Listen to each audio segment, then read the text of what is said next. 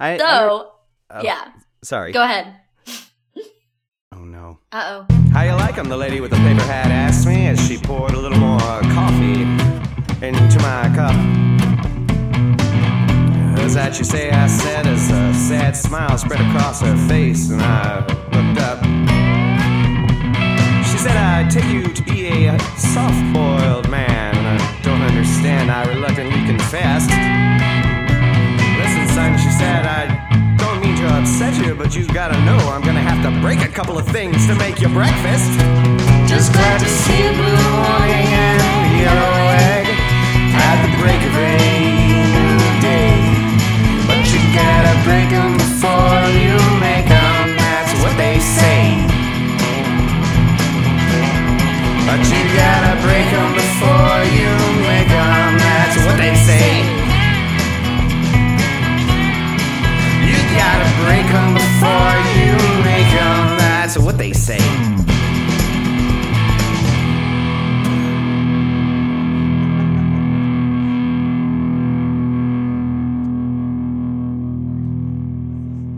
Hello, and welcome to How Do You Like Your Eggs, the show for people who love to eat by people who live to cook. Except today, it's just me, Asher Griffith, end times interim producer here at Cicada Radio.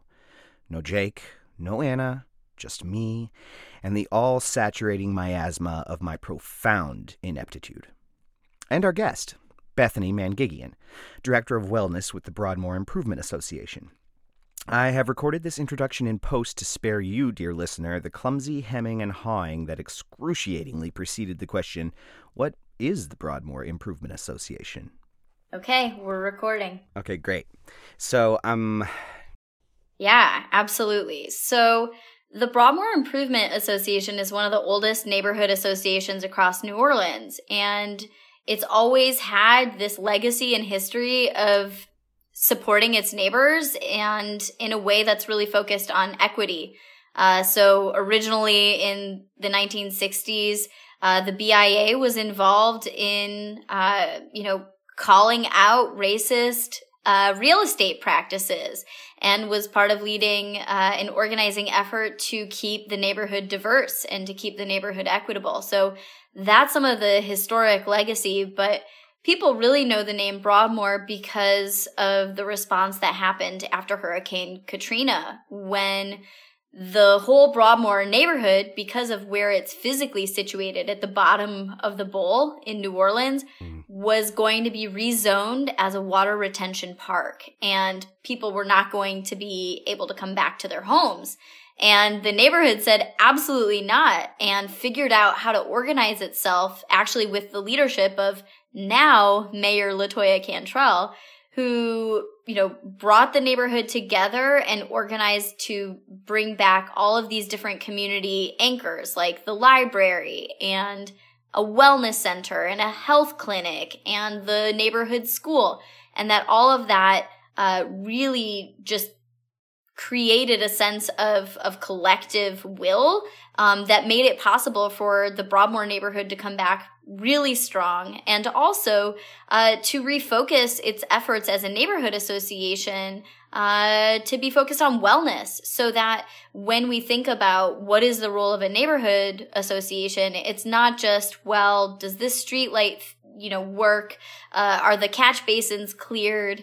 Do we have fewer potholes in the street? But rather, what do we do to address the holistic well-being of the neighborhood, both from a community economic development perspective, from a physical well-being, and from a mental health and just essential services perspective. So coming out of Katrina, we created a food pantry that we still operate to this day that has actually doubled in size because of the COVID-19 response. But we also offer quality of life reporting, case management services, and we're one of the few places in the city that does affordable counseling services on a sliding scale, so that people can access counseling even if they're not insured or they're underinsured.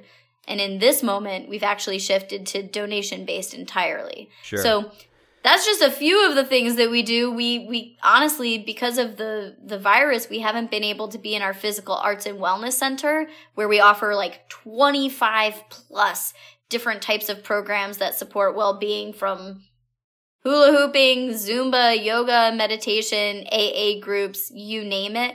All of that happens in our space.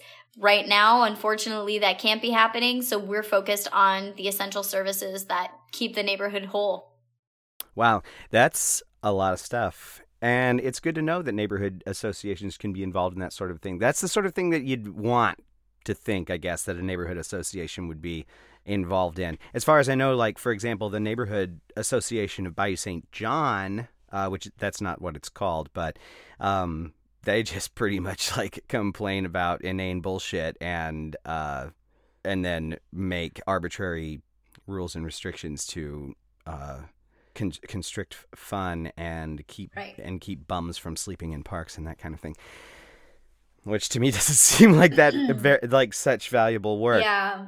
Maybe they're up to more that I don't know about. I probably shouldn't trash them that hard. Well, in public anyway. I mean, but to your point, I think that Broadmoore figured something out that I think is really vital, which is that our model is really based more on mutual aid and on solidarity as a neighborhood.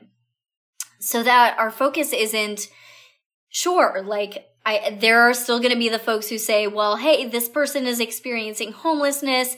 I think they tried to steal that package off my porch. Like, I have to say that is still something that happens in Broadmoore. But we also, in 2010, as a neighborhood, made the choice to become an improvement district. So whereas some neighborhoods said, hey, we want to be a security district, pay for police to patrol the neighborhood to keep it safe, we actually decided that the best approach to public safety was to become an improvement district where neighborhoods pay an annual parcel fee as part of their property taxes that goes towards operating the BIA and all of the different wellness services that we offer. So people chose that. Yeah, I mean, not to like flaunt my black beret too much, but that's obviously the solution to problems like stealing packages off of porches, is to make sure that people have what they need, right? Right. And that's why it's like, if you can make sure that the most vulnerable residents of Broadmoore have access to essential services, like, cool. That's better for everyone. Yeah, well, great. How is it especially different now, I guess, that you've moved to a different set of programs, or a different way of administering the programs? For sure. So one thing that we have done is we have called over 1,000 of our elderly residents in Broadmoore to basically figure out, what do you need right now? Is it groceries? Is it just like a wellness check where we can call you and just see how you're doing? Do you need access to the food pantry? Do you need hot meals delivered? Do you need cleaning supplies? We've been calling up all of the elders in the neighborhood to make sure that we prioritize what they need first. And we've also been just mobilizing them to call their neighbors and tell them about what we're offering. And so really shifting to this remote model where we're doing a lot of outreach and a lot of calls to just stay connected as a neighborhood, at the same time as we completely shifted the operations of our food pantry to be able to increase capacity and to be able to do that in a way that was safe for the neighborhood, so that we've figured out somehow how to scale up deliveries so that we can deliver food to people, so that we can minimize them coming to the food pantry, minimize contact. We've been working with partnerships like Touro Synagogue to get greens to the pantry. We have been working with our neighbors El Pavo Real when we get food delivered from Second Harvest that we can't totally use because it's uncooked tortilla chips.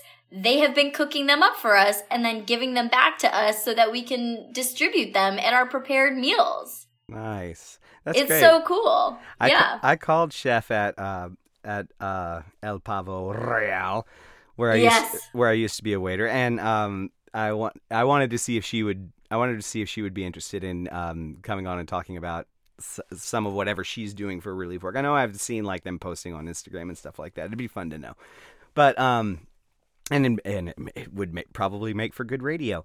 But all right, that's very cool. Do you also live in Broadmoor? I live in Treme. Okay. So I commute my 9 minutes to Broadmoor, and what I will say is that I think that if there ever comes a time where I could purchase property, I think I would, I would want it to be in Broadmoor. I think it's an amazing neighborhood to be a part of. Just my housing situation has worked out to be that I'm a few minutes away, and I think it's okay. It gives me exposure to another neighborhood to understand how we're different, and also because I can be involved in my neighborhood here in a way that is uncomplicated by a conflict of interest of being a staff member of the BIA. Well, I understand also that the Treme is a pretty highly functioning neighborhood and has like a lot of community-driven and sort of like grassroots efforts to help mitigate living with water and things like that. For another project, we've been looking into that quite a bit to mitigate flooding and help facilitate living with water is what I meant to say. They're an amazing neighborhood organization, and as part of our relief efforts for COVID-19, the BIA, because, as you said, Asher, like, wow, that's how we would like to think a neighborhood association is operating. We have always really tried to, as we have learned things that can be replicable and that are beneficial,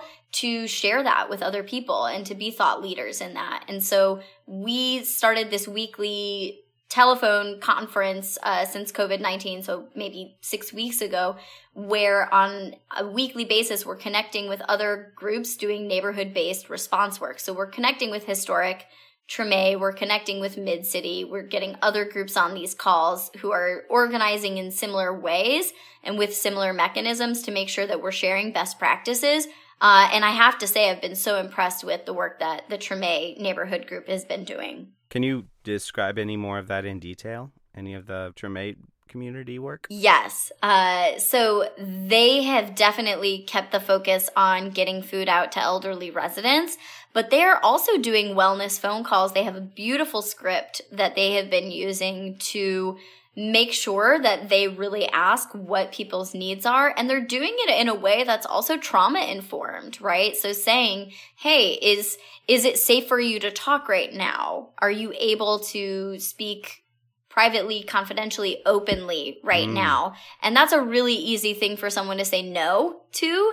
And then that's some information for someone to connect them with another resource, right? Yeah. So I think it's not just the what, it's the how you do it. Are you doing it in a way that recognizes people's humanity and also need for connection right now? Because so many of our elders are homebound, are feeling isolated, are hit hardest by this. So these phone calls are a lifeline. It's not just, hey, do you need food delivered? But, oh, like, what are you watching? And, oh, isn't this funny, this thing that this late night TV host is doing? Or in my case today, I was signing somebody up for the food pantry who is also receiving hot meals from us. And we just got to talking, and this week, she celebrated her 66-year wedding anniversary. Wow. And that's a good run. It's a good run. I was like, you've been married longer than most people have been alive. And she was just so gratified to get to share that and to talk about what her neighbors have been up to. And, her husband's 97, she's 91, and it's just about being connected. I think that all of this is actually creating opportunities in an unexpected way, albeit, to feel more connected and to have more connective tissue with one another, because we have to connect. We have to get creative about how to stay in contact. Otherwise, we don't make it. Yeah. Yeah. Just say hello in there, right? Like the John Prine song.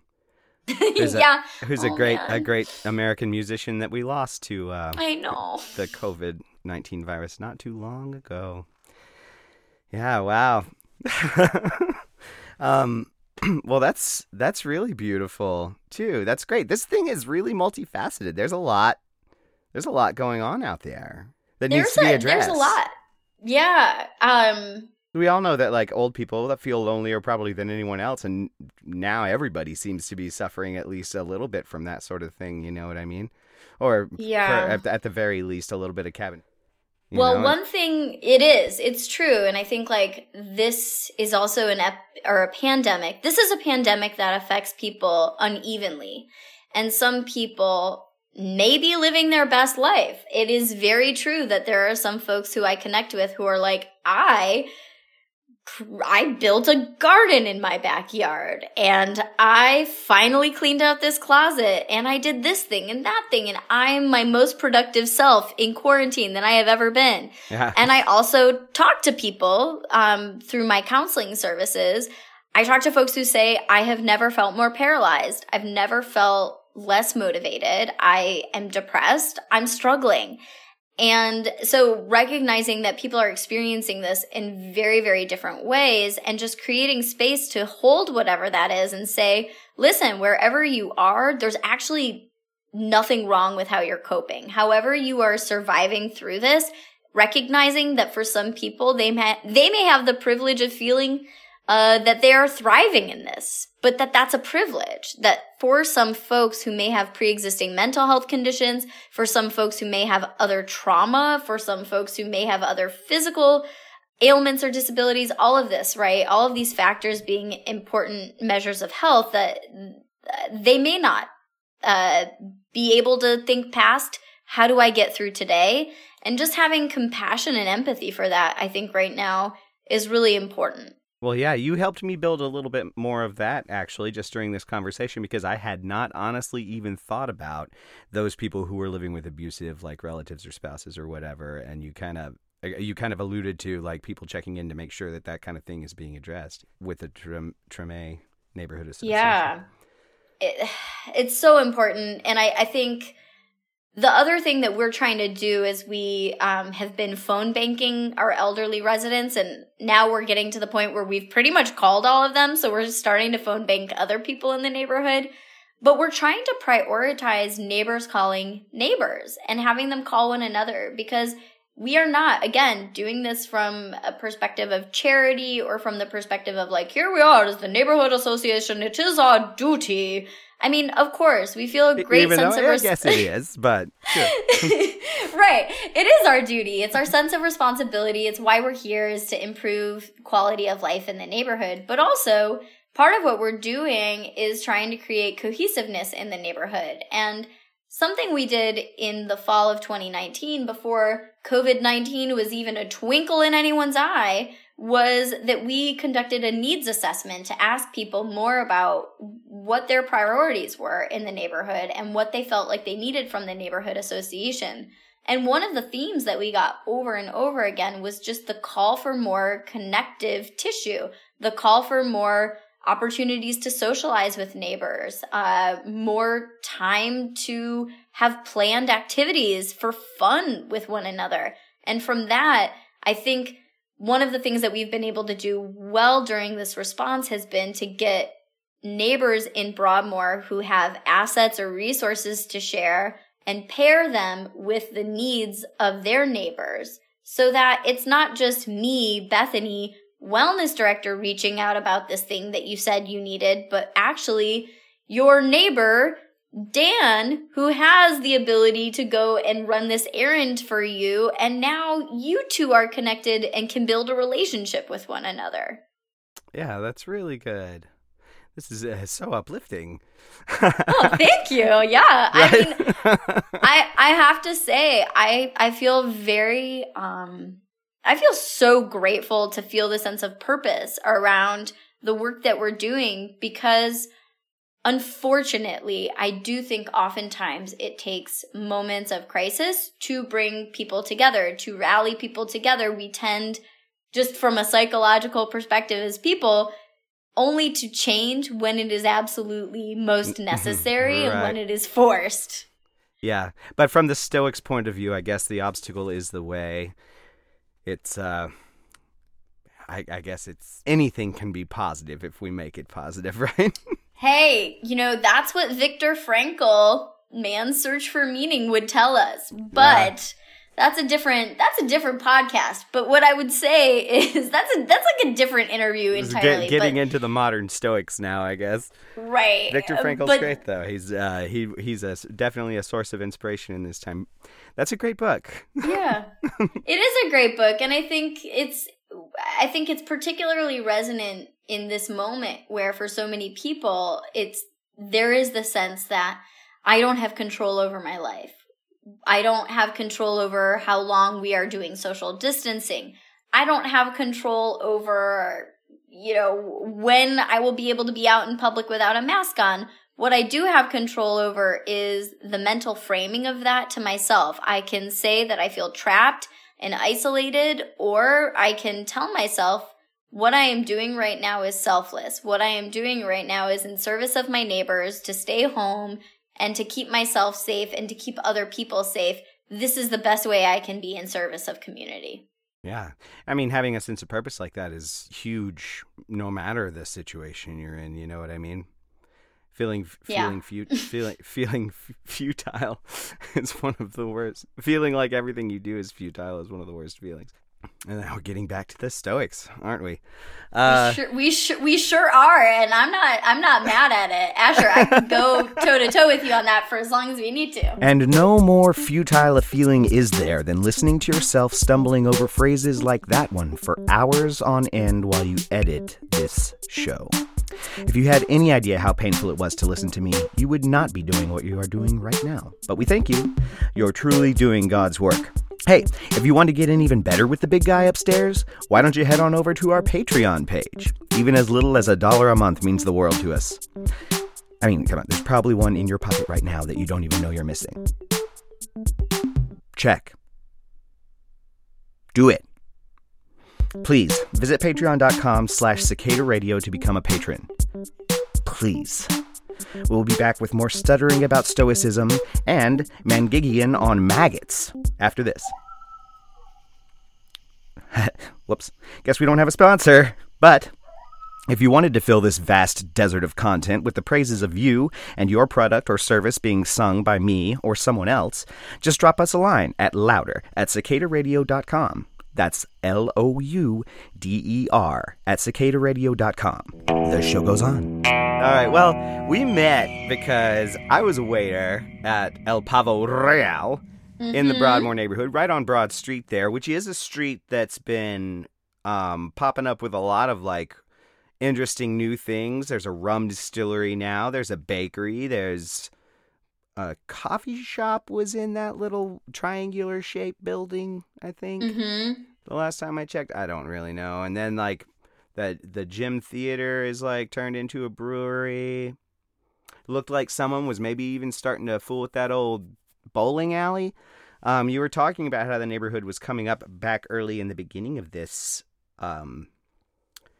interview. Is that little strip having a renaissance, as it were, thanks to your efforts, or LaToya Cantrell's, or or some combination of the two? I mean, I think, again, it goes back to the collective will. Broadmoorians really wanted to come back, and they really wanted there to be a viable collection of businesses, and they wanted there to be commerce. And this is something that is still an area that I think Broadmoore can continue to develop. And we are working with small businesses in the community to try to figure out how to support them better, but also how can we create more opportunities for that to arise? I think something that has been really exciting, and I know you and I both got to be in the same Propeller incubator cohort, which is also another really cool overlap here, is that in the COVID-19 crisis, we have been able to leverage those relationships that we've built through partnership with Propeller and through also being connected to the businesses in the neighborhood to try to support vendors that are local. So, quick example being that Sinedra Taylor, who is a Broadmoore resident and it was also in our accelerator program, she operates Crazy Waffle Bar. We were able to get her signed up as a vendor for our hot meal distribution. And she is providing now 80 meals a week for elderly Broadmoorians and homebound Broadmoorians. One of our other... Lucky them, huh? Yes, lucky them. They get crazy waffle bar. I mean, her food is amazing. And by the same token, we've been working with Lakeisha Reed at Buku Eats to provide hot meals as well on Thursdays. So those relationships, by being tuned into what's happening in the neighborhood, we were able to just immediately call upon people and say, listen, you're a Broadmoor or a Broadmoor adjacent business. We know you do really good work. We want to support you right now to make sure that your businesses stay afloat during this time. Yeah. Well, great. I'm glad. Well, I hope that they can. It's pretty scary for the average service industry professional. I suspect, in particular, the New Orleanian service industry professional. It's all we got, and it don't look good, does it? But then again, we're finding a lot of workarounds in all of this, and maybe good things do come of it in the end. I mean, I don't know. Like, one thing I'll say to that is just that I think there are so many amazing things about the skill set required to work service industry that can be channeled into other types of work too. So that it's very possible that we're still going to have this slowdown and that restaurants are not going to come back online in exactly the same way. But I have to say, like, I've had some volunteers at the food pantry who have been service industry professionals who get it. They get the work because they understand the pace, the urgency, the ability to multitask, to pivot, like that the transferability of the skill set in service industry is going to be something that I think could really be redirected in a powerful way in the aftermath of COVID-19, whether it's in getting those folks to become community garden managers and manage the labor and the output of that type of work, or whether it's supporting pantry operations, or in the event of one of our recent partners, the GNO Caring Collective, service industry professionals now mobilized around delivering food and running errands for neighbors. That was such a brilliant tie-in. Thank you so much for making me appear to be a great interviewer. You've got it, Asher. And let me say, we'll find a job for you. Like, I'm not worried. Like, there will be a job for you. We'll see. I guess I could work for a radio station if there's any radio station who actually hires for money. Fair enough. I know. But your radio voice is great. It's great. Hey, welcome to How Do You Like Your Eggs, the show for people who live to eat by people who live to cook, who love to eat by people who live to cook. I think that counts everybody. Yeah, that's everyone. Yeah. Right? Okay, cool. Well, we usually wrap up with a few little questions. So in pursuit of maintaining the brand, I'd like to ask those questions, or at least modified versions of them. So they are 3, and the first is, usually, where do you like to eat right now in New Orleans? What's your favorite little spot? But since you don't have a restaurant to go to, I guess maybe who's got the best little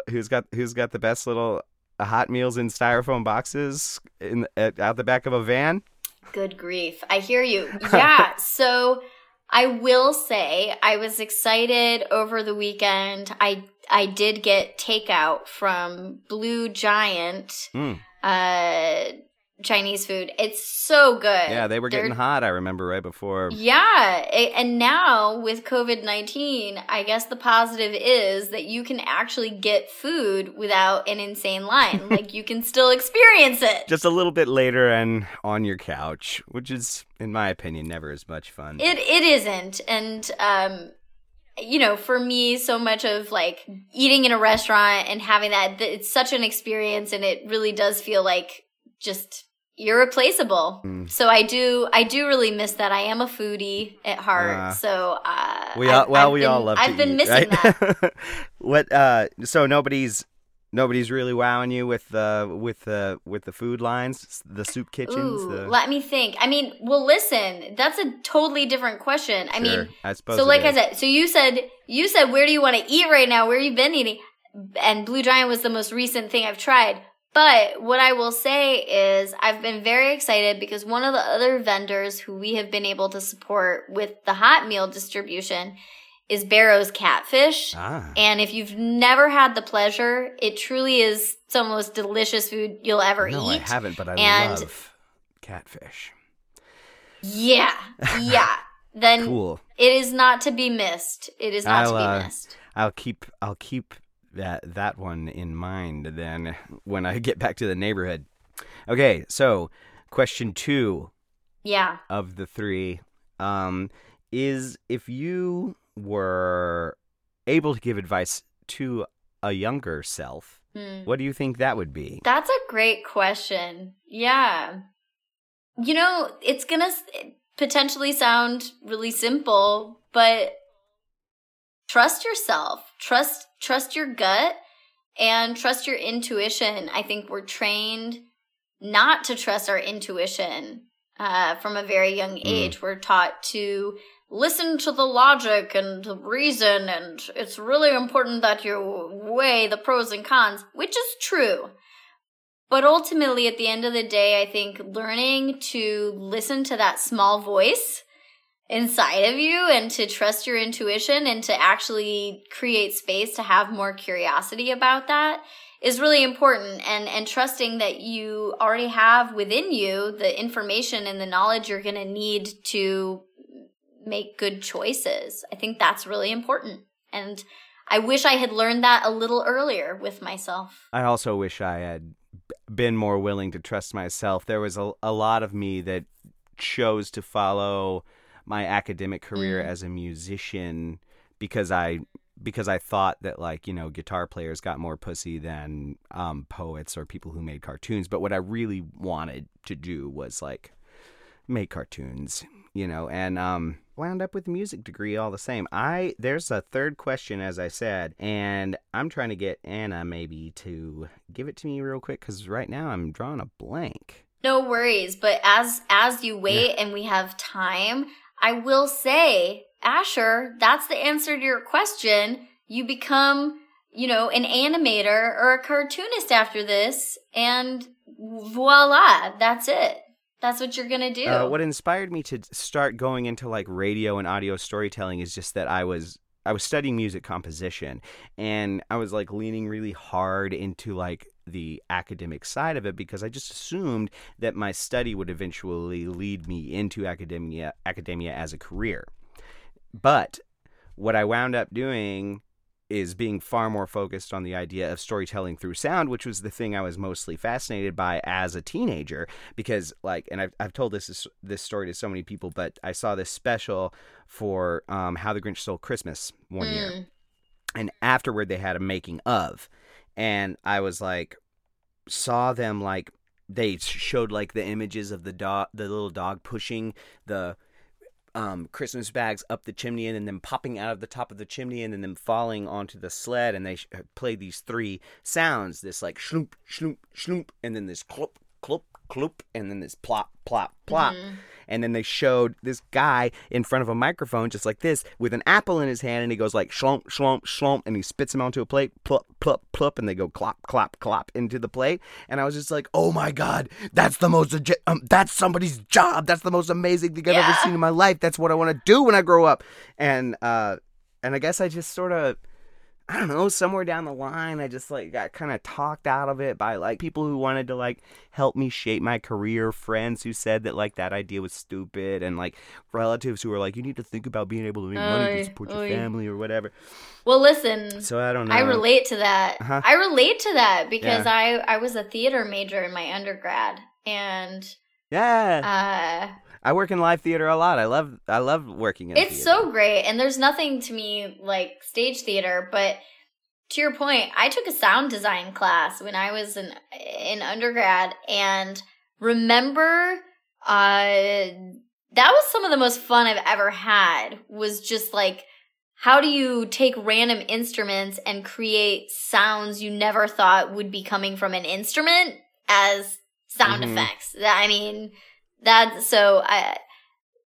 kind of creative exploration is the most fun. And maybe Asher, maybe someday we will collaborate on just a sound design project. That would be fun as hell. I'd love to.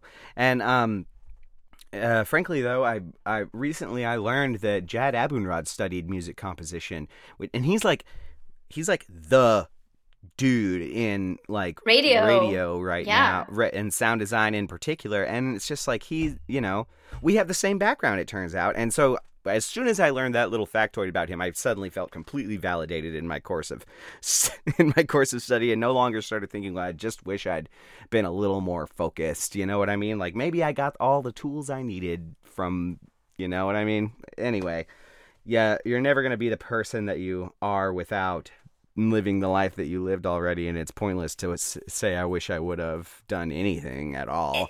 It may be pointless from like a logistical standpoint, but it's also okay to let yourself feel what you need to feel. And that again is the therapist in me normalizing that loss and grief are very natural parts of the human experience. So if you were to feel those things, it would also be totally okay. And then you just live with that. The obstacle is the way. Yeah.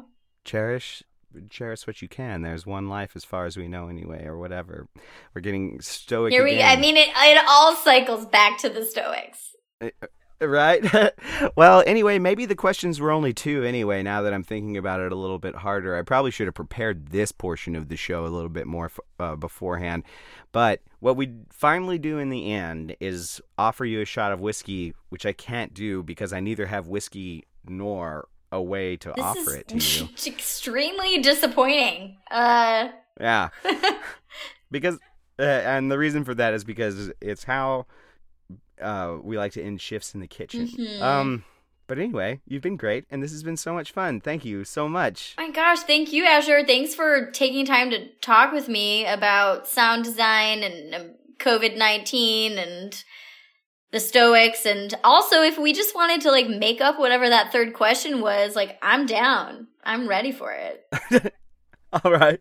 Do you want to ask me? Yeah, I do. I'm going to ask you a question. Okay. And this question is an obscure one, but do you have a favorite story in your own lived experience that involves maggots? Oh my God. Yes, when I was working for the Green Project just shortly after Hurricane Katrina, I remember this one day we went to this house that was, I believe it was in Lakeview, and it was like a little, sort of like a 70s track home, you know what I mean? So, okay, I should back up just a little bit and say that what we were doing, we were working as a deconstruction crew, so we would get sort of hired through grants and things like that to sort of cheaply for the owner of the house take it apart. And the reason that it was cheap for them is because we would take all of the pieces that were still usable of this house, bring it back to the Green Project, and then sell them at a discounted rate to people who wanted to repair or improve their homes back in the Bywater neighborhood. Gotcha.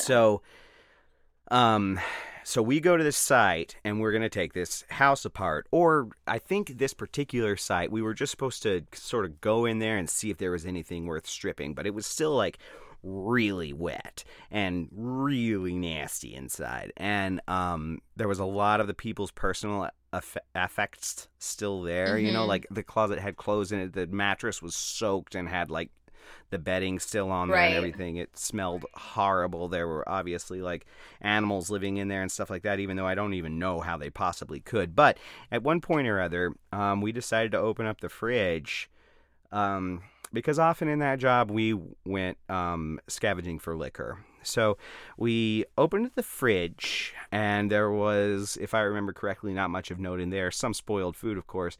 But then I opened the freezer, and when I did, I saw these mountains of a small mountain probably 3 to 5 inches deep, I'd say, at its at its peak, of maggots. Yep. Just writhing all over each other, and on top of living on this living mountain of maggots were much bigger, fatter, gnarlier maggots eating the mountain of maggots. And I was just like, oh my God. And I like slammed the freezer door and I was like, guys, we can get out of here now. I think we've done our duty. And, I had a friend who was just like, no, I really think we should get all these doorknobs. And I was just like, yeah, but get your doorknobs then. I'm gonna go smoke a cigarette. You know what I mean?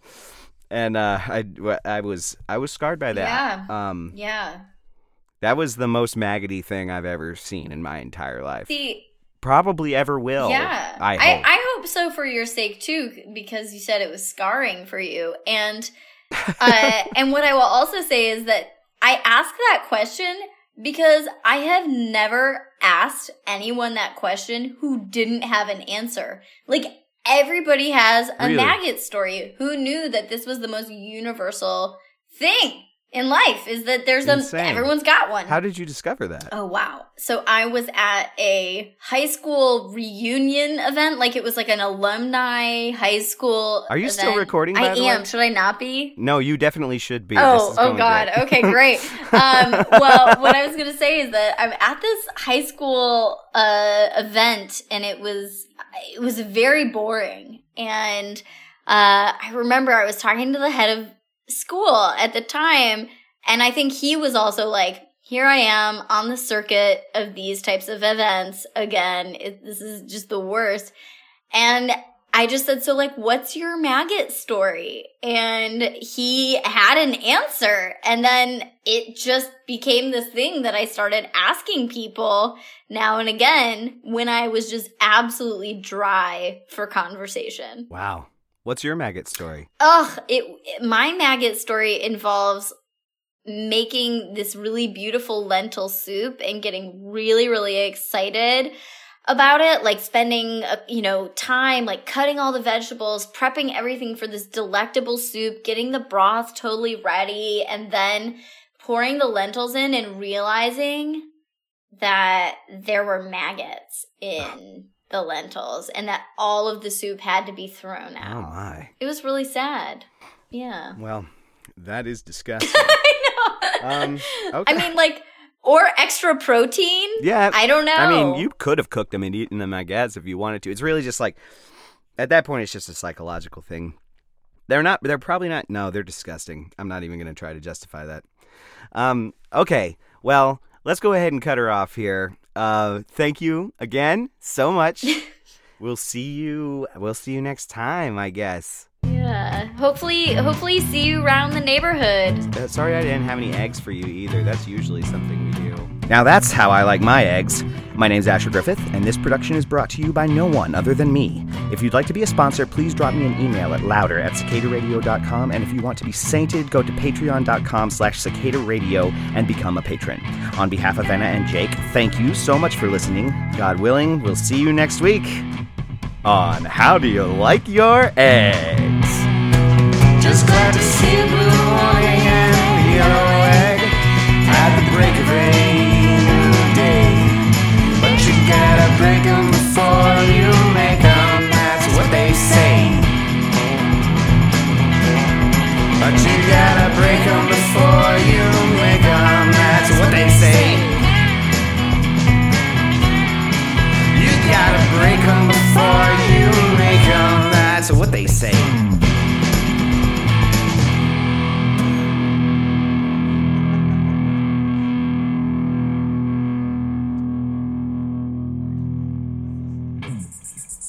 This is Cicada Radio. Sing, love, die.